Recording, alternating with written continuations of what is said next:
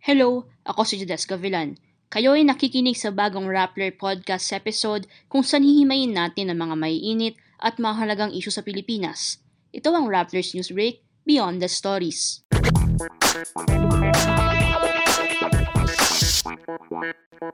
Sa episode na to, pag-uusapan natin ang latest Newsbreak investigative report tungkol sa multi-million peso contract ng PhilHealth at Philippine Red Cross para sa isang COVID-19 mass testing program. Kasama ko ngayon si Camille Alemia, ang Rappler reporter who wrote the story para pag-usapan ang kanyang findings tungkol sa malaking kontratang ito. Hi Camille, thank you for joining me today. Hi Jody, thank you for having me. So, siguro quick background muna tayo. Ano ba yung role ng Philippine Red Cross sa healthcare system sa Pilipinas? Normal ba na may mga ganito siyang kontrata with the government?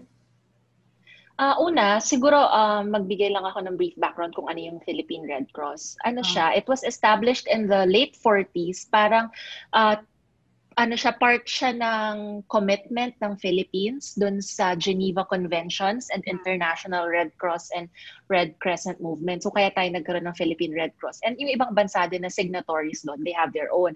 But the Philippine Red Cross, it's an independent and autonomous NGO na mandated to help or tasked to help the Philippine government in terms of humanitarian efforts. So while they are a private organization, meron din silang role sa Philippine government by virtue of yun yung Geneva Convention. Pero going back to your question, yung Philippine Red Cross, meron silang charter that the newest charter was approved in, I think, 2010 by former President Gloria Arroyo. So under that charter, ang Philippine Red Cross is allowed to enter into public agreements. So pwede silang pumasok sa kontrata with other government offices. So sa tanong mong yun, pwede yun, valid yun. Pero yun na nga lang, nagkakatalo on what kind of agreement they entered into.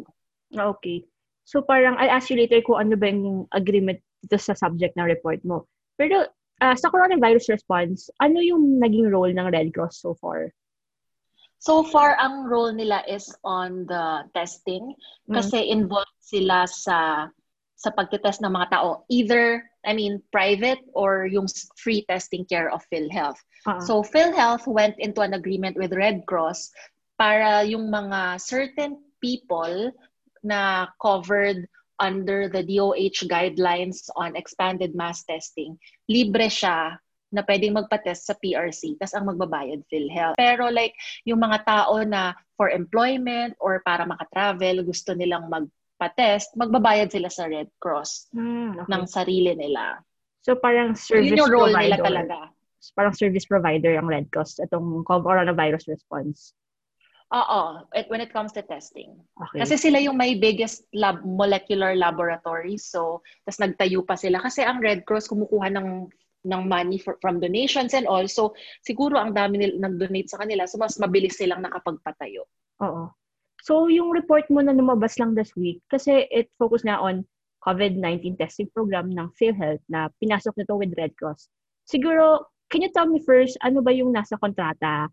Ano yung mga parang importanteng details na dapat muna malaman ng mga tao about sa agreement na to between the PhilHealth and PRC? So PhilHealth, via its former CEO and chairman, Ricardo Morales, and the Philippine Red Cross, represented by Senator Richard Gordon, entered into an agreement para yung PhilHealth will pay the testing services of Red Cross dun sa mga covered na Filipinos. So under the agreement, PhilHealth will pay 3,500 for each covered test.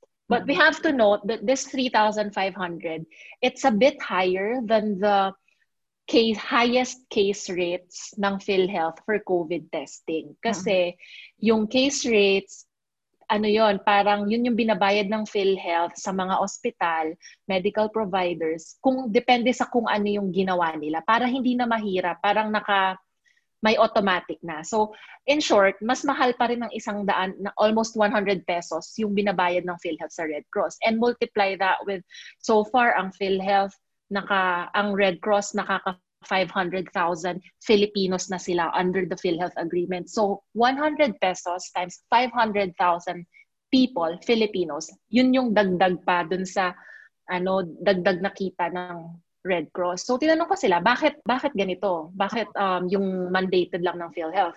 3-4 kayo, 3,500 ang binabayad. Sabi nila, the agreement was signed May 5, and at that time, wala pang malinaw na case rates, wala pang malinaw na amount yung PhilHealth. So it shows the inefficiency. So dahil nauna yung agreement na yun, and walang provision dun sa agreement na susundin yung case rate ng PhilHealth, it was just, parang nakalagay lang doon na 3,500 3,500. Walang mention na ito yung case rates ng PhilHealth. So doon makikita kung gaano rin minadali yung agreement. Tapos, under nun, yung agreement, it was signed May 5, and immediately on that day, PhilHealth released 100 million pesos to PRC via a check. And we have that in our story. So, usually kasi, hindi ka agad magda-down. I mean, bawal siya sa law, which we can discuss later on.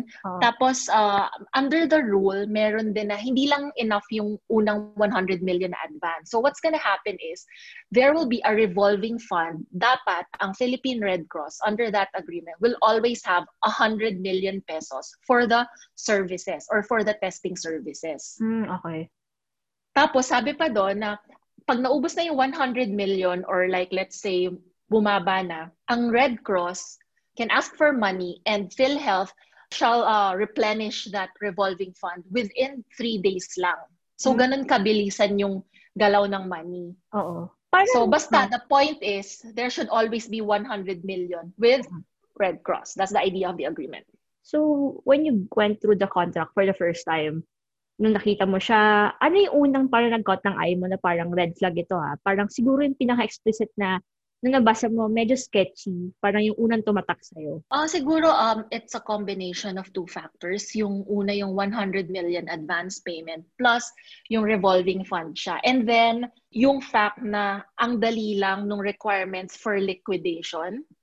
Dalawa lang Nakasulat doon na the only allowed parang proof for liquidation na ng Red Cross para sabihin nila sa PhilHealth na, yung binigay niyo sa amin pera, dito namin ginastos. Ang proof lang na required is a customer information sheet na kung ikaw nagpa-test ka, kung ano lang yung fill out mo na form, yun na yun. And then, the list of summary of tests signed by the PRC pathologist. So basically, all proof must come from PRC lang. Walang nakalagay sa contract na PhilHealth will validate it, will verify it. And this one was kind of confirmed by Senator Gordon in a previous television interview when he said na PhilHealth na magpadala ng tao to check kasi wala naman daw cheating sa PRC. I mean, regardless of that, ang point is, dapat both parties, sabi ng mga state auditors, past and present na nakausap natin, it's upon both contracting parties to ensure na may verification. So, yung isang sign na minadali. Yun yung parang red flag sa akin. When I first read the contract. When you parang compare it to other contracts ng government, no? Parang when you mentioned it, parang ang dali nga ng liquidation.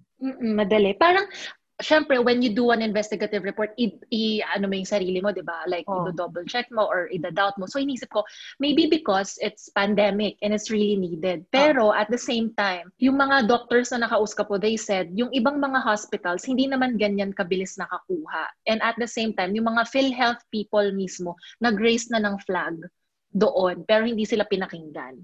And then, when we talk to state auditors, it's not an excuse to, alam mo yun, to let go of the basic tenets of verification, especially involving public funds. Kasi nga, we all know, limited yung funds natin ngayon.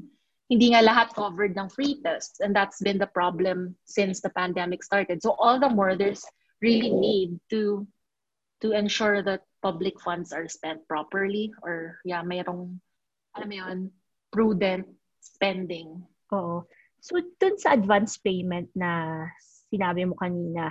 So talagang bawal pala ito dahil sa batas, no? Can you tell me ano yung batas? And why did they even do this in the first place? Kasi, of course, matagal na, sabi mo nga kanina, matagal nang may dealings ang Red Cross sa PhilHealth. And of course, yung assume natin, the chair of PRC is the senator himself, so he should know the law. So bakit nangyari ito in the first place pa? Wait, just to clarify, I'm not sure if marami na talaga in the past ang dealings ng Red Cross sa PhilHealth. But in general, like with the governments, ano talaga sila, katuwang talaga sila ng gobyerno sa mga humanitarian disaster responses. So, linawin lang natin. Pero din sa laws, the laws are really clear. Like first is the state auditing code. Sinasabi talaga doon na hindi pwede na magbayad ng advance payment for services that are not yet rendered. Kasi isipin mo rin naman, ang mga dealing sa gobyerno malalaki. So pag nagbayad ka na ng advance payment, parang nalugi naman in a way yung gobyerno. Kasi what if lang, hindi mabigay ng tama? Or what if hindi tumupad, diba? So it's a form of protection. And then on top of that, meron pang bayanihan law, which Senator Gordon himself approved last July. Isa siya sa mga nag-approve noon. And sinasabi niya sa mga interviews niya or sa few interviews niya after the story went out, and sinabi rin sa atin ng Red Cross na under the bayanihan law, pwede naman. Pero yun nga it's overly simplistic because hindi talaga siya pwede sa bayanihan law. Because the bayanihan law said that government offices can or shall collaborate with or partner with Philippine Red Cross, tapos verbatim nakasulat, subject to reimbursement.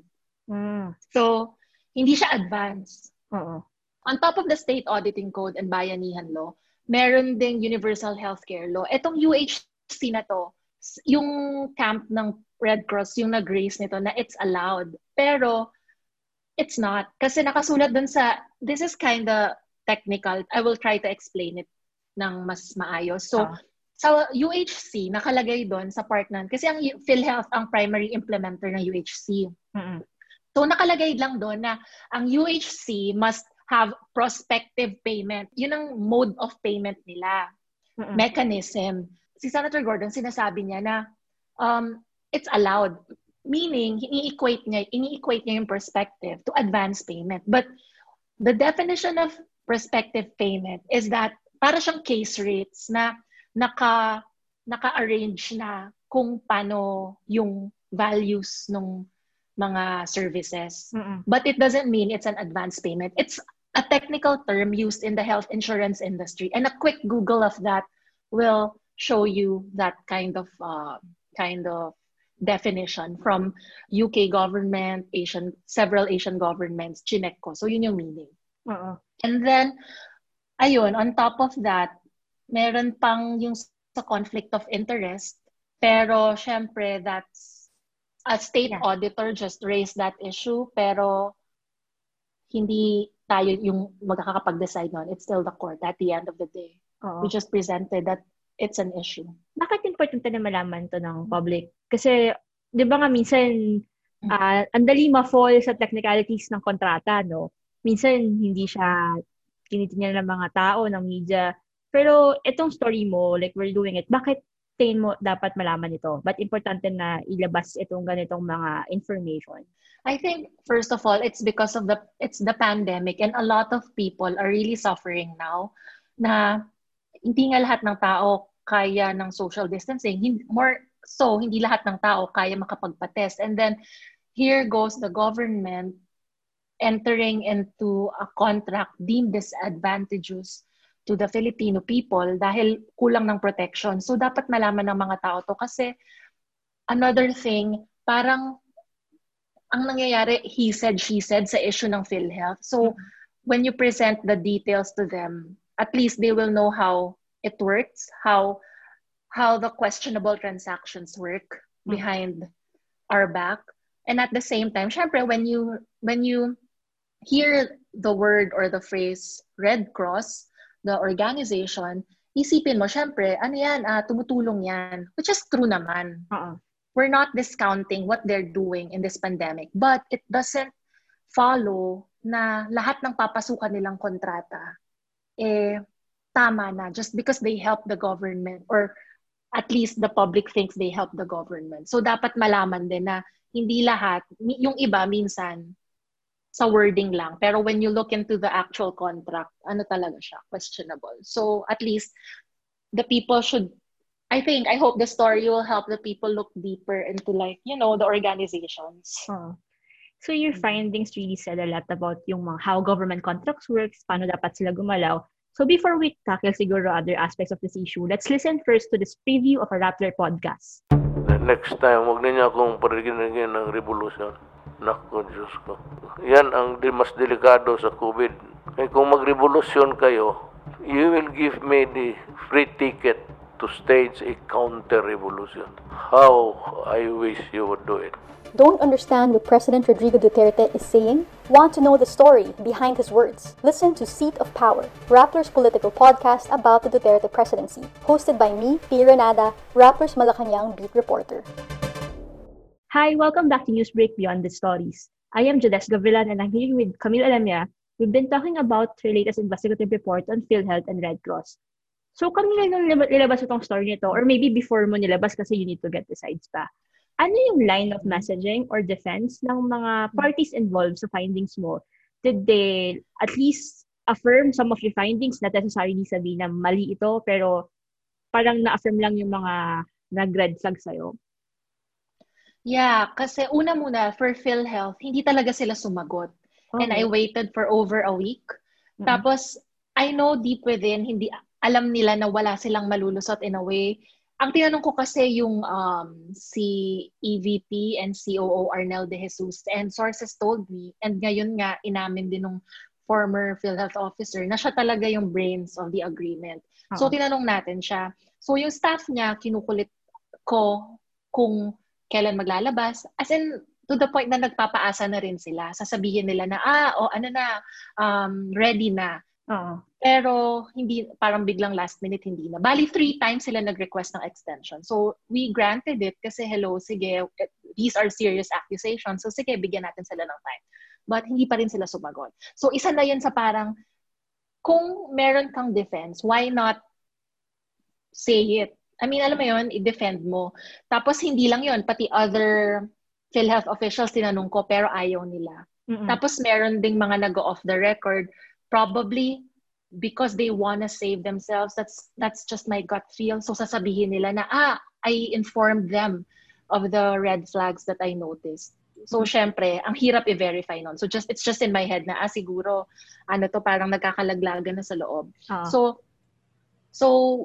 when it comes to Red Cross naman, ang pinadalhan ko ng questions was the staff of Senator Gordon. And then, nagulat na lang ako, sinabi naman din niya sa akin, pero I was surprised to know na Red Cross na lang yung magre-reply. So, okay, at least it's the organization. It's better to have that than nothing. Pero of course, I still tried to get the side of Senator Gordon. Hindi niya talaga ako sinagot. I tried all forms, text, phone call, and even Viber, wala. As for the PRC, I kind of find this funny or amusing, for lack of better word. Kasi I think I sent 5 to 6 questions, but they gave me a 17-page reply. And 10 pages of that were focused on how good the PRC and Senator Gordon are. So parang, okay, but that's not the point of my questions. To be fair, sinagot naman muna nila to the best that they could. Pero nakakaano lang na ang daming pictures about what the Red Cross did and all. Senator Gordon didn't reply to us. Pero today or yesterday, he had an interview with a radio station, DZWB, and he said, basically he reiterated just the statements of PRC. So parang, for me, wala na silang bagong masabi. So it only goes to show that the details presented in the story are solid because it's been 2 days and they still couldn't give us anything new or a new alibi or a new reasoning. Plus, interestingly, when I asked them about the advance payments, they never mentioned the auditing rules. They really didn't mention. Yun yung pinaka-explicitly nagsasabi na no advance payment. So, for me, it's like, we're journalists. Parang may isip ka na agad. So, parang, siguro before we go into my next question, can you give me at least a quick summary of their reply? 17 pages, I know. Baka mukha siyang accomplishment report siguro. Pero yung piece na to or yung pinaka-importante parts, ano yung parang sinabi sa'yo ng PRC? Sinabi ng PRC that there's no law or parang hindi bawal ang advance payments kasi while the Bayanihan Law explicitly state na dapat subject to reimbursement ang partnership with Red Cross, dapat daw tignan din ng ibang laws, UHC and other laws dun sa issue na yon. But as I said in the story, yung laws na minention nila also do not directly allow advance payments. Tapos sinabi rin nila na it's not disadvantageous to the government kasi parang PhilHealth daw ang lumapit sa Red Cross, hindi naman daw Red Cross ang nag-initiate. And at the same time, it's just politics yung issue kasi sobrang napupuri daw si Senator Gordon and maganda daw ang feedback sa Red Cross. So para may sinabi pa doon na how can it be disadvantageous if maraming utang ang PhilHealth sa amin under the agreement daw, dapat against daw yun dun sa napag-usapan. Kasi nga, I told you earlier, dapat may revolving fund. So, I also pointed out na if we will follow the laws and not the questionable agreement, dapat naman talaga, maglabas muna sila ng pera before ma-reimburse. Okay. So, ayun, basically, yun yung ano nila. Doon nagro-rotate yung ano nila, sagot nila sa atin. And then, for the other pages, those are pictures of their molecular laboratories and other praises for Senator Gordon. Yeah. So yun nga, I'm going to ask you also about Senator Richard Gordon. Pero you mentioned kanina na it's the court to decide if it's a conflict of interest. Pero we know that the senator is part of the Senate na nag-look into the PhilHealth allegations. Di ba nga, medyo in hot water din ang PhilHealth ngayon. And yet may ganito palang issue. How do you make sense of this? I just maybe share ko lang muna yung sinasabi ng mga PhilHealth insiders na I've known since maybe 2 years ago when I first did another PhilHealth story. So anyway, I talked to them and they said na it's for them, it seemed like the agreement was a bribe to Senator Gordon to go easy on these officials. Pero for me, I couldn't really say that kasi it's hard to, I mean, hindi naman tayo nandito just to accuse without any proof. So I just like to share yun yung sinasabi nila. Pero for me, it's more of, you head Red Cross, but at the same time, you are a senator and you're part of the government. So that's where the gray area lies. Na it's like the government is entering into a contract with a company owned by a government official. Pero at the same time, Red Cross is a humanitarian organization. So meron din kasi, yun yung, alam mo yun yung parang point of contention. Kasi sinasabi nung Red Cross, private agency nga ang PhilHealth, pero they're non-stock, non-profit. So Senator Gordon has no business interests or whatsoever. But we all know that conflict of interest goes beyond that. Yeah. And ultimately, as a public officer, you are held to a higher standard or you should be held to a higher standard. And dapat walang conflict of interest or kahit man lang appearance of such. So yun, until now, so in relation to the hearings nga, that Senator Gordon did, until now wala pang official committee report kasi ang issue doon is Senator Gordon's report was parang ang tinitira noon yung mga regional vice presidents, yun yung so-called part of the mafia. Yun yung mga kaaway nila former CEO Morales and other PhilHealth management. Kaya sinasabi ng insiders na baka bribe yan. So you see where it's coming from na kalaban niya nung mga kasama sa pumirma sa agreement. Parang ganon. But the senators didn't agree to Gordon's committee report or draft committee report kasi some of these VP, they provided documents or they participated in the probe. So yun nagkakatalo. And Senator Gordon was supposed to give that or was supposed to release that report last week. Pero it was postponed kasi ayaw daw niyan i-divide yung Senate. So, are they going to do something about these findings from your report? Are you like feeling any fillers from agencies or kahit sinong government official? Honestly, I don't know. Because I mean, itong issue na to, some senators already know about this. Yet, maybe as a form of respect or deference to Senator Gordon, they just didn't touch on this. I think the only senator who kind of said anything about it was Senator Lacson, pero sobrang gentle pa rin. Siyempre, colleague mo siguro. May pa rin, sign of respect. So I don't know if the Senate will do something about it, but I heard like some groups are filing a complaint against Senator Gordon And also, I heard na baka sa house din daw magkaroon. Pero, alam mo naman, anything can happen behind closed doors. So, we really won't be able to confirm it if matutuloy talaga. So, yun yung inaabangan natin dahil narinig na natin. So, parang, yung nalaman ko na may story ka on PhilHealth and VRC, naalala ko yung story mo before on PhilHealth naman kasi hindi na bago sa'yo yung investigate itong agency nito.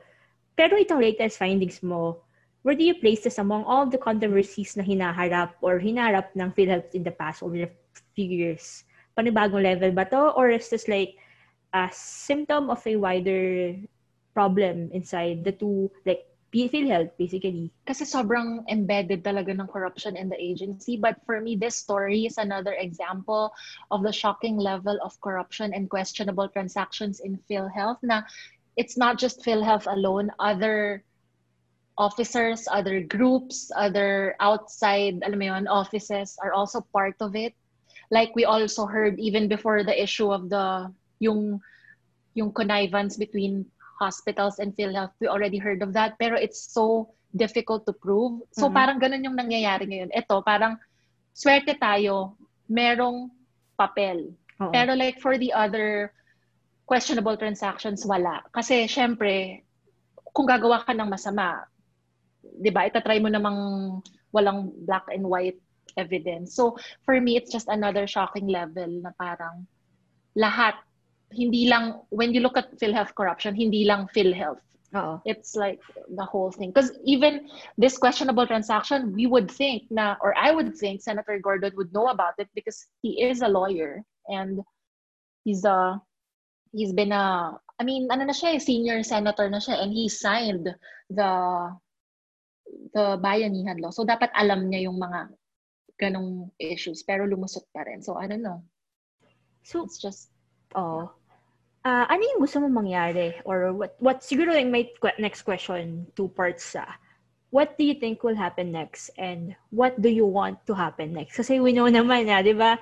The journalism in our report, sometimes hindi nangyayari mga gusto nating mangyari. I think sana ma-imbestigahan pa siya like ng Congress or ng Senate. I mean, it's a far-fetched dream pero sila lang yung may capability to do that.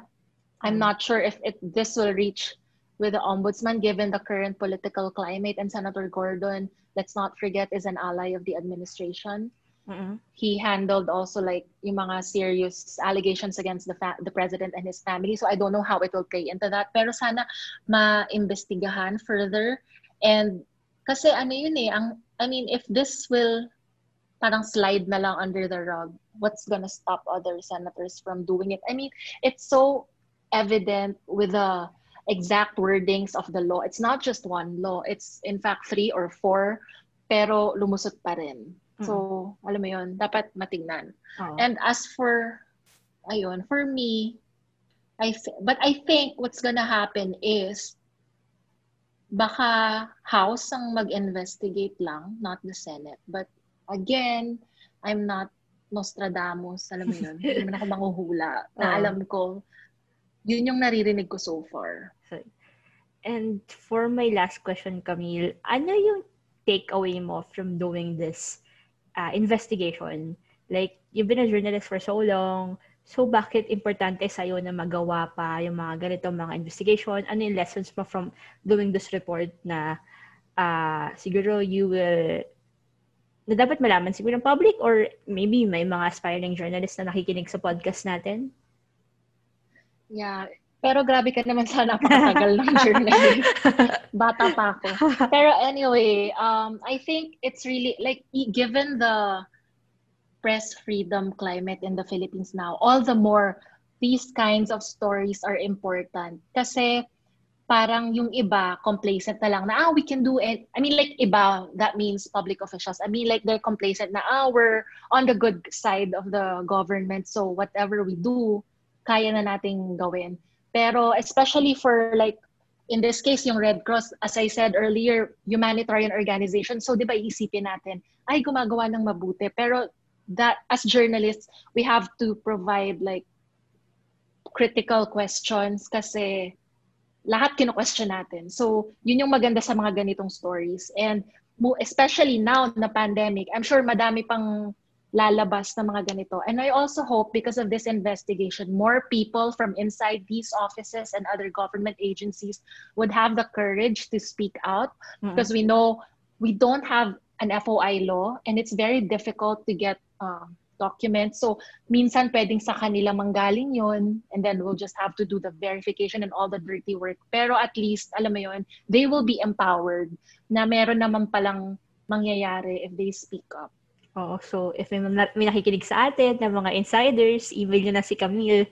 So on that note, let's continue to be vigilant kasi we have to monitor this development, especially since PhilHealth is an important part of our government system. And of course, taxpayers' money yung involved dito eh. Thank you, Camille, for joining us today and for explaining your investigative report, yung mga details na dapat malaman ng public. You can read Camille's article by going to rappler.com/newsbreak. Ilalagay ko rin sa link ng podcast na ito yung story ni Camille na you can read and share to your colleagues, your network, para mas spread yung mga findings niya. So thank you, Camila, for joining me today. Thank you. Hope you learned something new. And thank you, listeners, for tuning in. If you would like to be updated on this and other issues, huwag kalimutan na i-follow ang Rappler and Newsbreak sa Facebook, pati na rin sa Twitter. If you want to get access to exclusive content and events, join Rappler Plus. Plus a community where we discuss and get deeper insights to the issues we face today. You can sign up by visiting rappler.com/plus. Kung meron ka namang gusto na topic that you think we should discuss in our podcast, you can email us at investigative@rappler.com. Again, that's investigative@rappler.com. Again, I am Jodes Gavilan, and this is Newsbreak Beyond the Stories.